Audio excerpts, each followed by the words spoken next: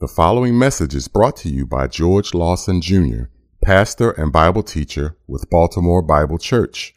We will be reading from the New American Standard Bible. For more information about this ministry, please visit us online at www.baltimorebiblechurch.org. So now let's open our Bibles and follow along with Pastor George as we loose the scriptures and let them speak. Well, let's take our Bibles and open up to the book of Daniel. We're in Daniel chapter 9. And as we prepare to ascend the Mount Everest of Old Testament Bible prophecy, some would consider the final verses of Daniel chapter 9 to be the most significant prophecy in all of the Old Testament and the most difficult prophecy to interpret in all of the Old Testament. And that's saying a lot. But Daniel chapter 9 is definitely a mountain worth climbing. And the view at the top is incredible. Entire books have been written on Daniel chapter 9, 24 to 27. Theologians have turned to this chapter over and over again to wrestle through the end time theology that's present here. And the questions that are here are significant. For example, if you look down at verse 24, what are the prophetic 70 weeks in verse 24 all about? And how does that make an end of sin? What are the 7 and 62 weeks in verse 25? And why does Daniel separate these weeks from the last week? That's significant. How does that relate to Messiah the Prince? What does it mean for the Messiah to be cut off and have nothing in verse 26? And finally, who is Daniel talking about in verse 27 who makes a covenant and then breaks it in the middle of the week? We need to answer all of these questions. John Calvin, in his commentary, in his consideration of this passage, said, "This passage has been variously treated and so distracted and almost torn to pieces by the various opinions of interpreters that it might be considered nearly useless on account of its obscurity." And he's not saying that it is useless, he's saying that it could be considered useless. Because when a passage demands more work than is normal to mine out the riches, many assume that it's not worth the effort. But that's not the way that we look at this passage of Scripture or any other passage of Scripture. In fact, Gabriel, the angel who delivered this prophecy to Daniel, said, "Give heed to the message and gain understanding." Pay attention, listen up. This is an important message. And this is a passage that deserves our attention, and the questions that are asked about it are worthy of being answered. But it's important for us to keep in mind that this entire chapter begins with 19 verses of Daniel pouring out his soul before God in adoration, confession, and supplication for his people. And it all began with a prayer for the restoration of his people, Israel. And if the answer to Daniel's prayer for restoration is not part of your understanding of this prophecy, you've missed the point. Because this prophecy is a direct answer to a specific prayer that Daniel uttered in verse 19, where he says, "O Lord, hear. O Lord, forgive. O Lord, listen. Take action for your own sake. O my God, do not delay, because your city and your people are called by your name." Daniel's prophecy is connected to that prayer, and there's something that should encourage us all about that, because the Lord here was so concerned about this burden that his servant Daniel carried for his people, that he brings Daniel to the top of this Mount Everest of prophecy to show him what the future holds for his people. He gives them this panoramic view, up at the mountaintop to look over the future. And from the top of this mountain, Daniel could see the full scope of God's plans for Israel. And the intention behind that view of the future was to give Daniel hope.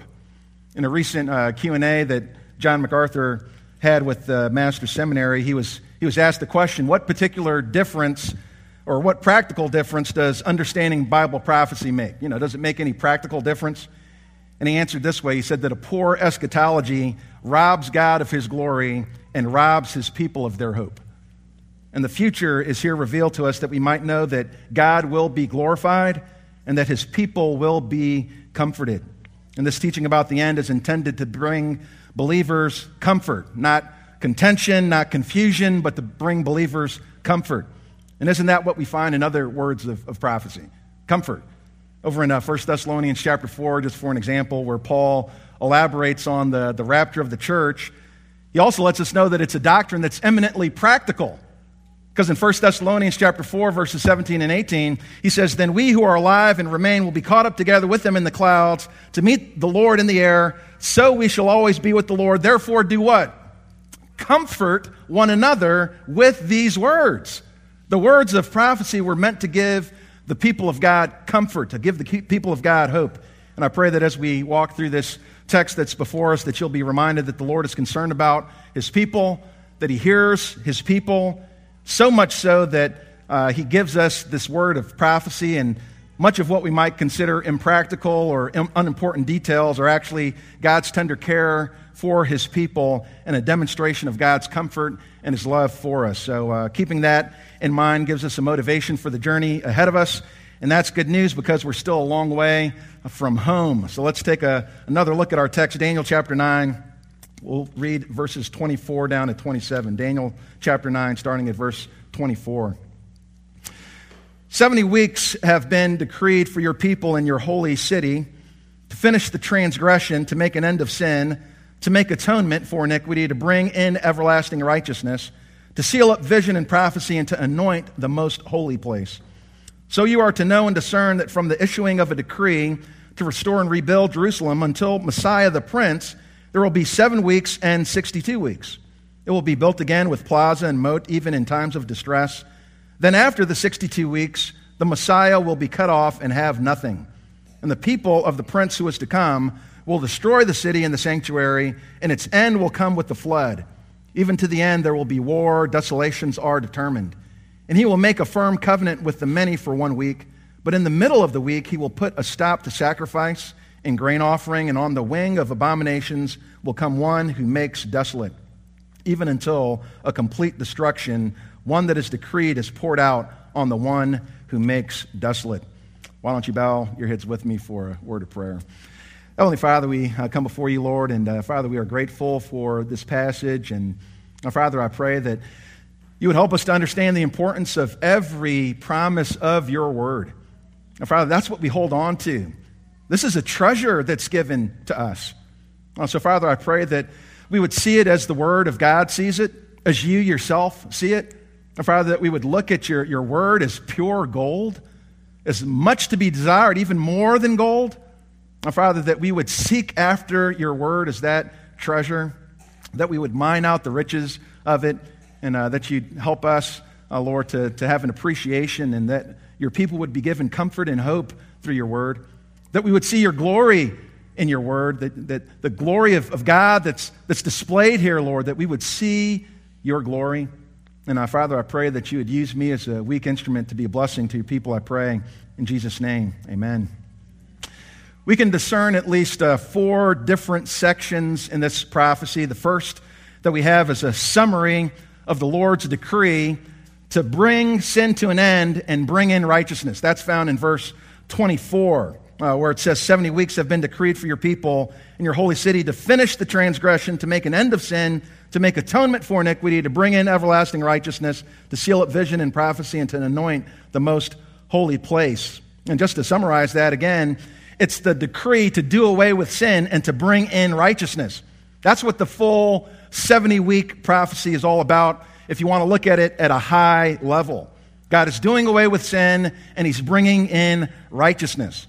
And part of God's plan to do away with sin and bring in righteousness, part of that plan includes the chosen people and the holy city of Jerusalem.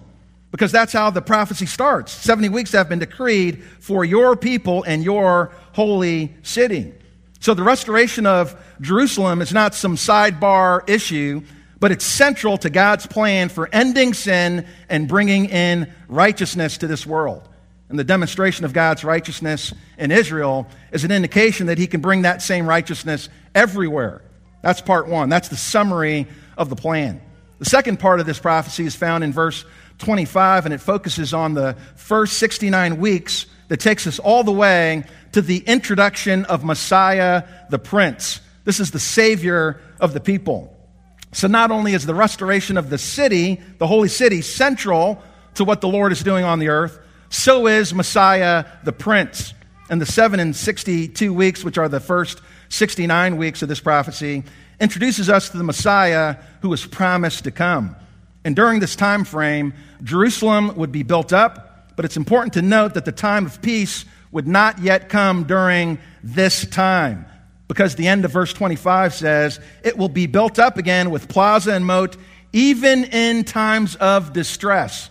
So the worldwide peace that we read about later on in Scripture has not yet come during this time frame of the 69 weeks. So this initial restoration is not the final restoration that would come later.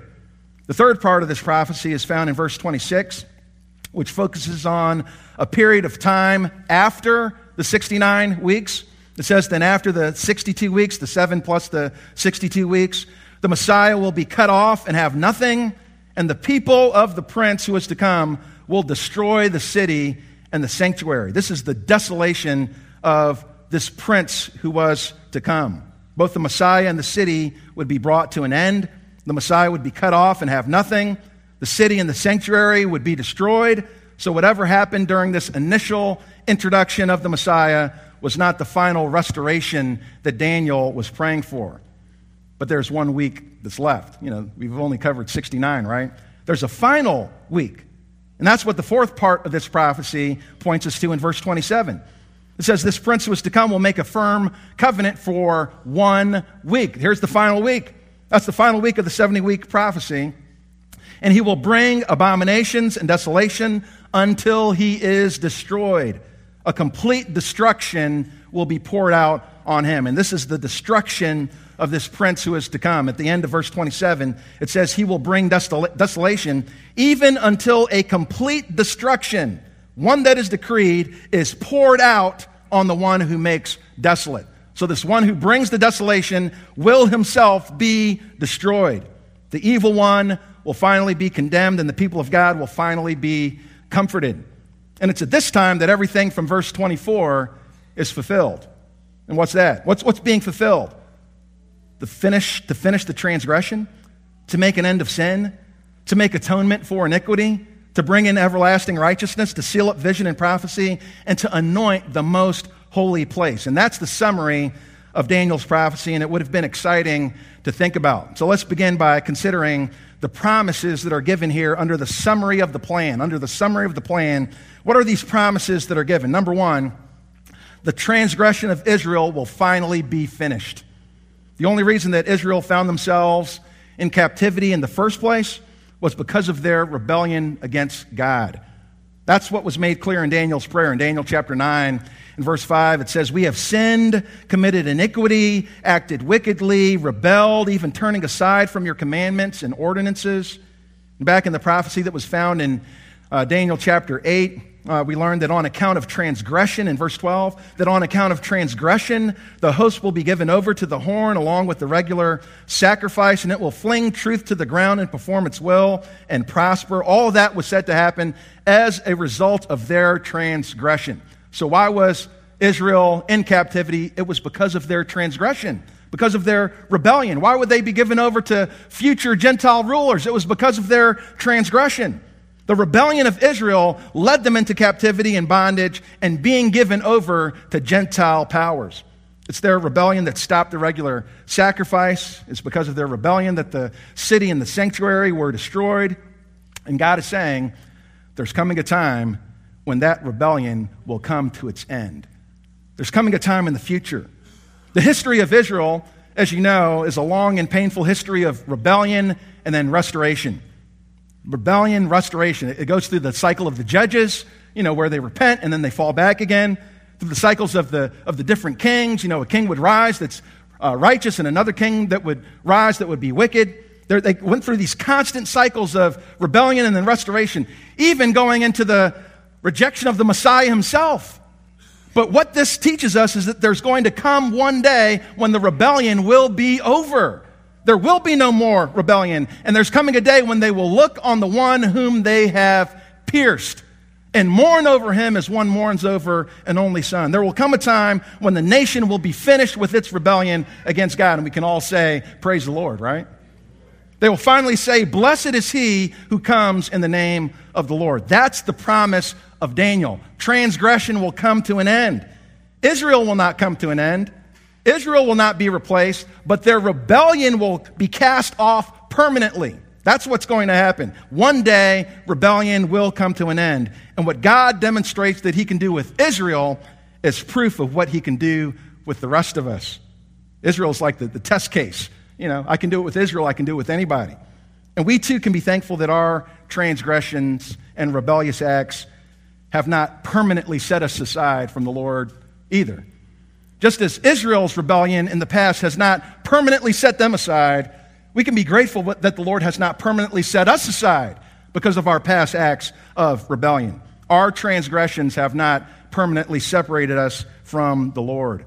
Romans chapter 8, verses 38 and 39 says, "For I am convinced that neither death nor life, nor angels, nor principalities, nor things present, nor things to come, nor powers, nor height, nor depth, nor any other created thing," and that includes you, just in case you're wondering, you're included in that created things, "will be able to separate us from the love of God, which is in Christ Jesus our Lord." We cannot separate ourselves from the love of Christ. Our salvation is too precious for God to trust us with it. The Puritan Richard Sibbes says, "God will not trust us with our own salvation, but it is both purchased and kept by Christ for us, and we for it through faith." And Israel is an example for us that God will not allow transgression to have the final say. Transgression will be finished. But not only that, the text also says that he will make an end of sin. Not only will rebellion be dealt with, but sin itself will be removed. To make an end of sin could be translated in the sense of taking away sins, bringing sin to its final judgment. Sin will be put to an end. One commentator describes it as sin altogether being removed from God's sight. If you remember back in Leviticus chapter 16, there was a practice that's described for us there in Leviticus 16, where on the Day of Atonement, there were 2 goats that were selected. One was to be sacrificed as a sin offering, symbolizing that death was the proper punishment for sin, that sin required and deserved death. And the other was a goat that was sent away into the wilderness, a scapegoat that bore the sins of the people, that was sent away, symbolizing their sins being taken away. Listen to this description in Leviticus 16:21. It says, "Then Aaron shall lay both of his hands on the head of the live goat and confess over it all the iniquities of the sons of Israel and all their transgressions in regard to all their sins, and he shall lay them on the head of the goat and send it away into the wilderness by the hand of a man who stands in readiness. The goat shall bear on itself all their iniquities to a solitary land, and he shall release the goat in the wilderness." The scapegoat was sent into a solitary land to die alone, symbolically bearing the iniquities of the people, all the transgressions of the people, symbolically removing the sins from the people. And we know that ultimately that removal of sins came through Jesus Christ. Not only did the Lord fulfill the picture of the goat that was slain, but also the goat that was sent away.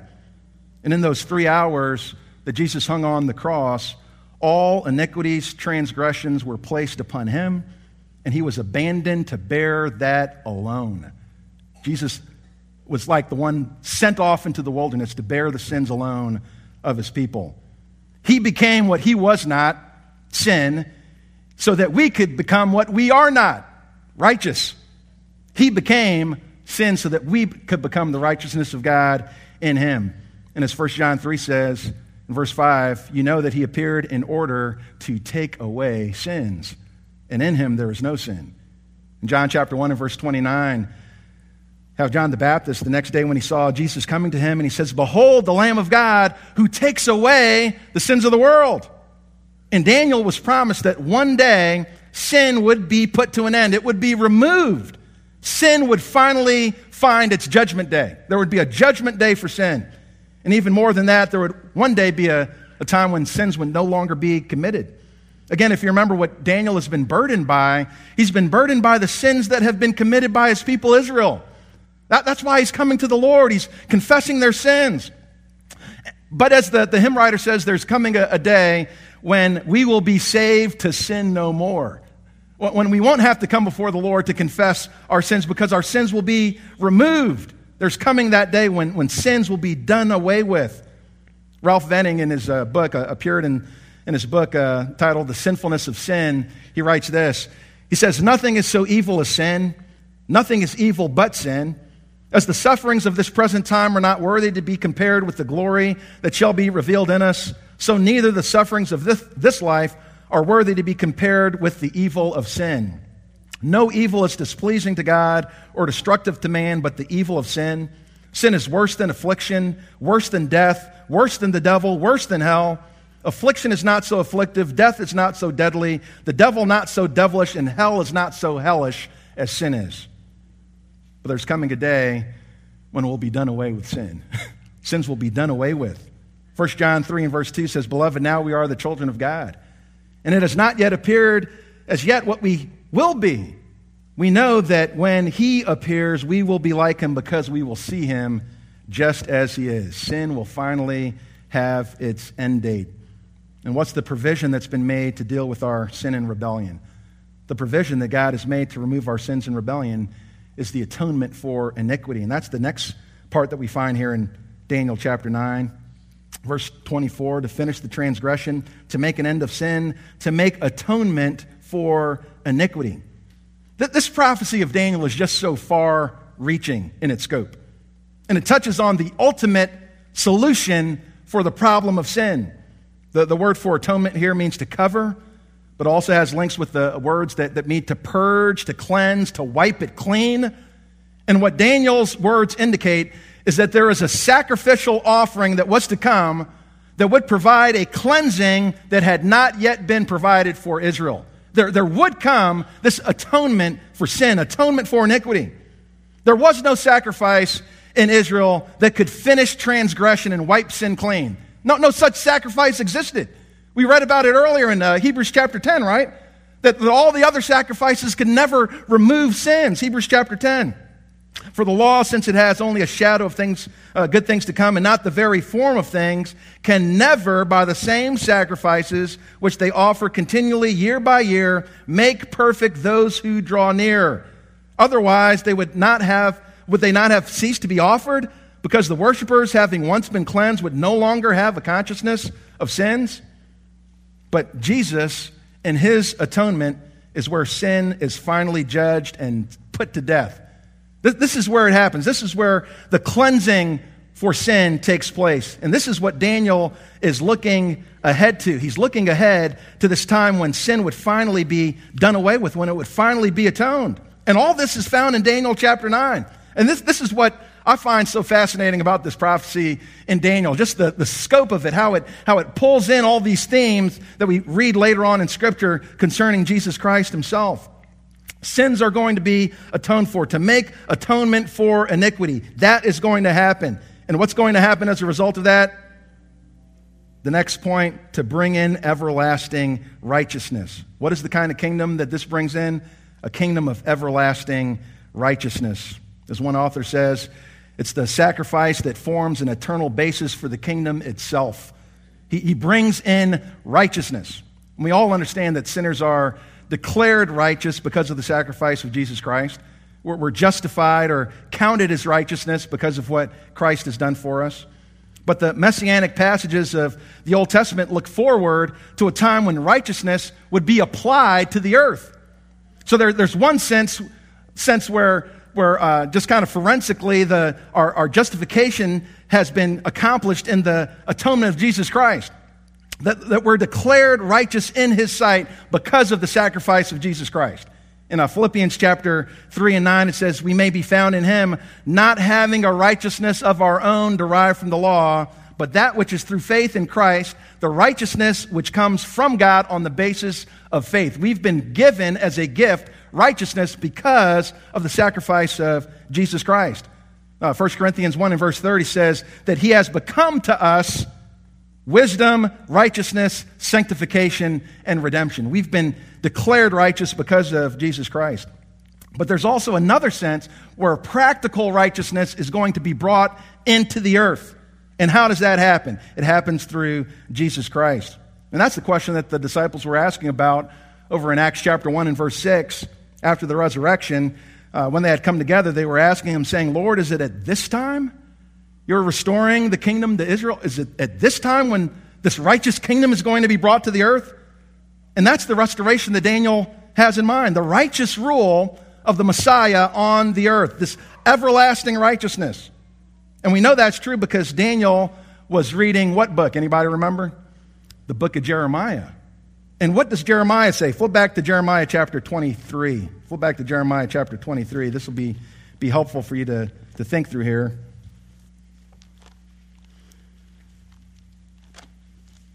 This is what Daniel has been reading and what he's looking forward to and what he's praying for. Jeremiah 23, look at verse 5.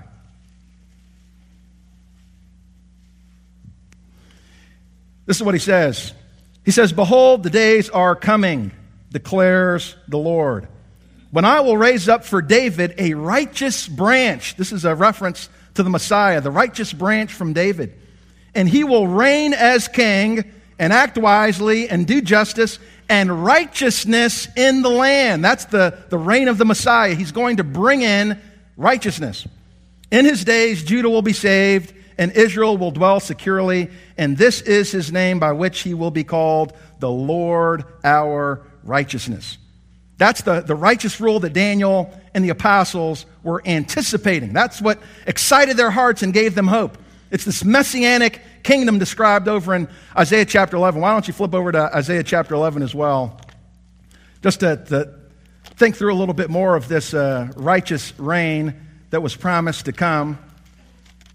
And again, Isaiah and Jeremiah being written before Daniel, so Daniel would have had access to these writings. Isaiah chapter 11, look at verse 1. Again, this one who's to come from David. Look at verse 1 of chapter 11. It says, "Then a shoot will spring from the stem of Jesse, and a branch from his roots will bear fruit. The Spirit of the Lord will rest on him, the Spirit of wisdom and understanding, the Spirit of counsel and strength, the Spirit of knowledge and the fear of the Lord. And he will delight in the fear of the Lord.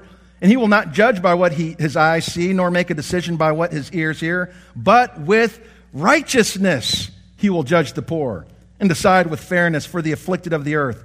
And he will strike the earth with the rod of his mouth, and with the breath of his lips he will slay the wicked. Also righteousness will be the belt about his loins, and faithfulness the belt about his waist." Daniel's prayer for righteousness, for this everlasting righteousness, would be answered in the kingdom of the Messiah. That's how his prayer would be answered. When Jesus Christ himself, the Messiah, would come and bring in everlasting righteousness, his prayer would ultimately be answered by the Messiah. And the righteousness that he brings is an everlasting righteousness. And there's no end to this righteous kingdom. And again, just think about all the threads that are coming together. Daniel chapter 2 talks about this everlasting stone, the stone that's not cut by human hands, that comes and crushes the kingdoms of the earth in Daniel chapter 2. We read in Daniel chapter 7 about the Son of Man who comes to the Ancient of Days and receives the kingdom and comes and brings that kingdom to earth. And now we find in Daniel chapter 9 that there's coming one who is going to bring in everlasting righteousness. It's all tied together. Psalm 72 also speaks of this righteous reign. It says in verse 17, "May his name endure forever. May his name increase as long as the sun shines. Let men bless themselves by him. Let all nations call him blessed. Blessed be the Lord God, the God of Israel, who alone works wonders. And blessed be his glorious name forever. And may the whole earth be filled with his glory." Are you looking forward to that time? Have you had enough of corruption in our world and government all around us? Who longs for a righteous reign? I mean, I know I do. And when we think again about the glory of the Lord from sea to shining sea, all across the entire earth, from the rising to the setting of the sun, righteousness being spread across this globe, it's Jesus Christ that brings that in. And he's the one that will be glorified on that day when he comes to bring in this righteous reign. So the prayer of Daniel is ultimately answered by the coming of the Messiah. And it's the same thing that we should be praying for. Every time when we come before the Lord, thy kingdom come, thy will be done on earth as it is in heaven. This is what you're praying for, whether you realize it or not. This is what you're praying for. You're praying for the righteous reign of the Messiah to come. And this time is also described as a sealing up of prophecy, to seal up vision and prophecy. Back in Daniel 9:24, to seal up vision and and prophecy. If you remember back in Daniel chapter 8, Daniel received a prophecy. He was told to seal it up, to keep it secret, because it pertained to many days in the future. The idea was that it would be fulfilled in a future generation. And the idea of prophecy being sealed comes from the picture of an ancient letter that was sealed. And once the letter was sealed, the contents could not be changed. It was official. The seal authenticated that message. And that same language is found later on in Daniel chapter 12, where Daniel is told to go your way, Daniel, for these words are concealed and sealed up until the end time. And again, the idea is that prophecy, the prophecy he was given, pertained to a future time, and that it would be fulfilled in a future generation. And prophecies during this time were still being given. Daniel was still being given prophecies about the future. You know, there's other prophets who would come after Daniel who would be given prophecies about the future. But there would come a time in the future when all that was necessary to be said would be said. There would come a time when there would be no need for ongoing revelation, no more visions, no more prophecies. The redemptive history would one day be brought to a conclusion, and the people of God will finally have their rest. The story of redemption has an ending chapter. And then lastly, Daniel is told that the most holy place will be anointed. The most holy place will be anointed. In the context of the book of Daniel, he would have understood the most holy place to be the temple in Jerusalem. Where has Daniel been facing every day, 3 times a day for 67 years? He's been facing towards Jerusalem. That's what he's considering. His prayers are directed to heaven, but his face is directed to Jerusalem. And the holy place in Jerusalem would have been torn down, just a pile of rocks at this time. But there is a promise here of a future for that place. That the holy place would be anointed again, and it would be connected to the ministry of the Messiah. One author writes this, the term most holy is used always of holy things, holy places, of the tent of meeting, the temple, the territory belonging to the temple. And this well near universal use of the holiest place compels us to interpret the term as of either the temple or especially the altar of burnt offering. And there's coming a time in the future when Jerusalem will be restored and set apart for a purpose. That's what the anointing would signify, that it's being set apart for a purpose. And it's a time that Ezekiel prophesies about, where the sanctuary would be rebuilt according to the vision of Ezekiel 45, and Mount Zion would become the headquarters of the Messiah. There's coming a time when Jerusalem will be the capital city of the Messiah. Flip back to Isaiah chapter 2. Isaiah chapter 2, just so you can see this. Isaiah chapter 2.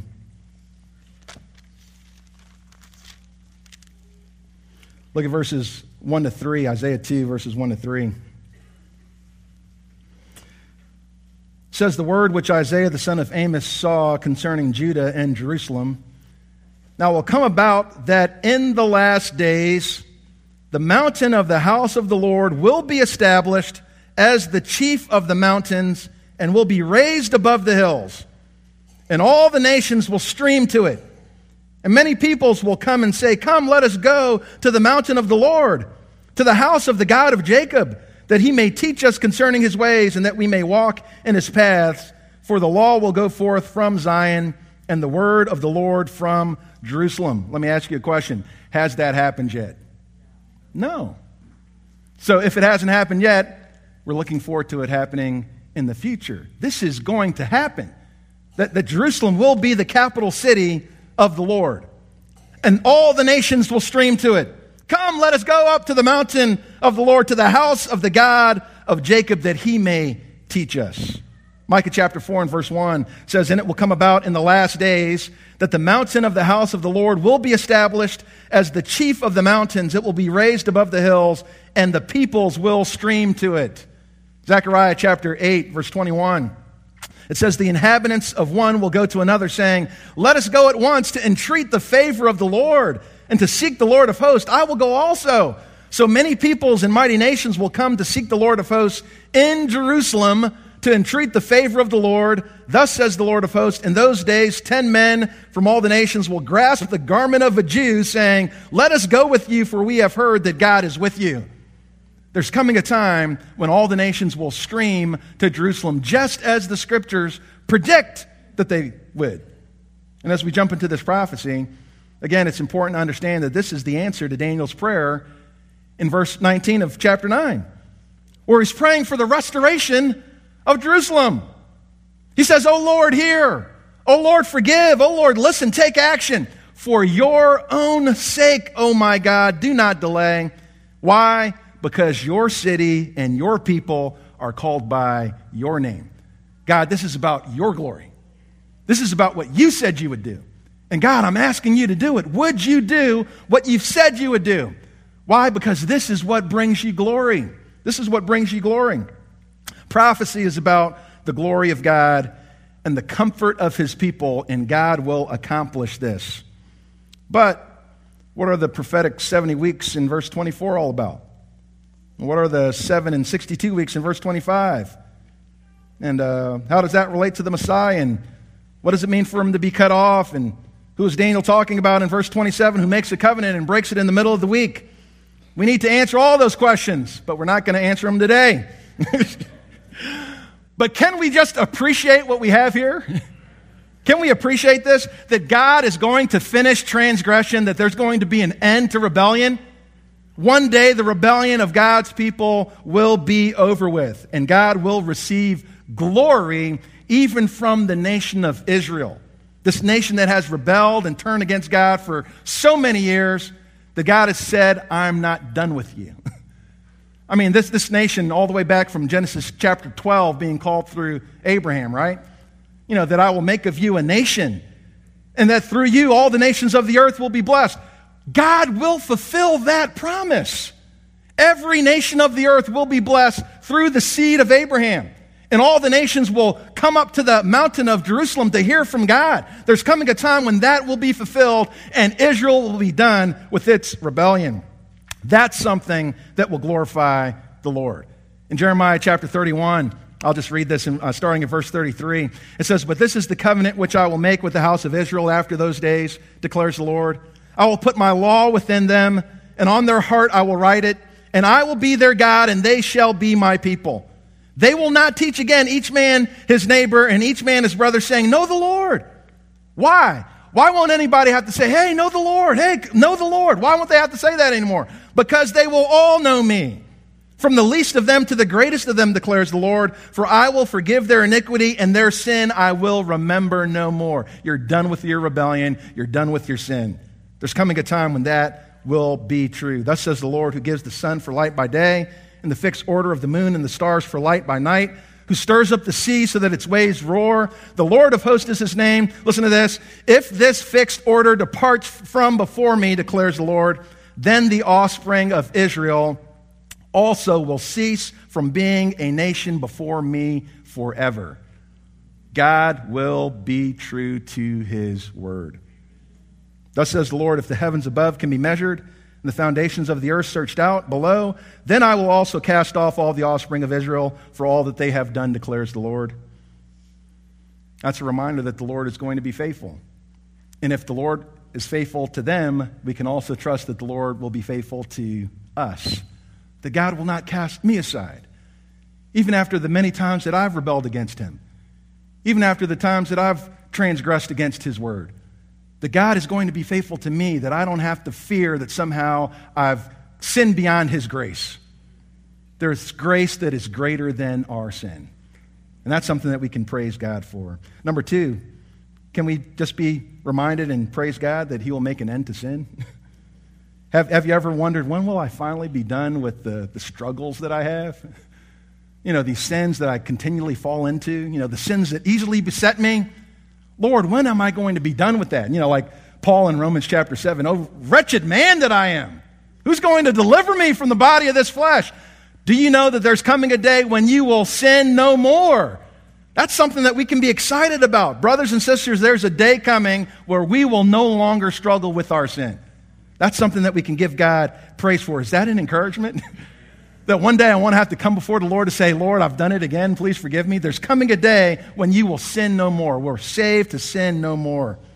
Isn't it an encouragement also to know that there's an atonement for our iniquity? There's an atonement for sin. There's grace greater than our sin. And as great as your sin may be, grace is greater and removes your sin from you, because we no longer just have the shadow of that sacrifice to come, but we have the reality in Jesus Christ, that all sins have been taken care of in Jesus Christ. And when he died, when he hung there for those 3 hours and he says, "It is finished," he's talking about your sins being finished, that it's been paid for, it's been complete. There's nothing else that's left to give. So therefore, as Romans chapter 8 says, there is no condemnation to those who are in Christ Jesus. We don't have to walk around with this heavy weight of sin on us anymore. That God, I've got the atonement for my sins, and I can come boldly before the throne of grace for mercy and help in the time of need, because there's a sacrifice that's been made for me. I don't come before the Lord based on what I've done. I don't come before the Lord trying to somehow, outweigh my bad deeds with my good deeds. That's not how I come before the Lord. I come before the Lord with the full atonement having been made. We sang it earlier. Full atonement, can it be? Hallelujah, what a Savior.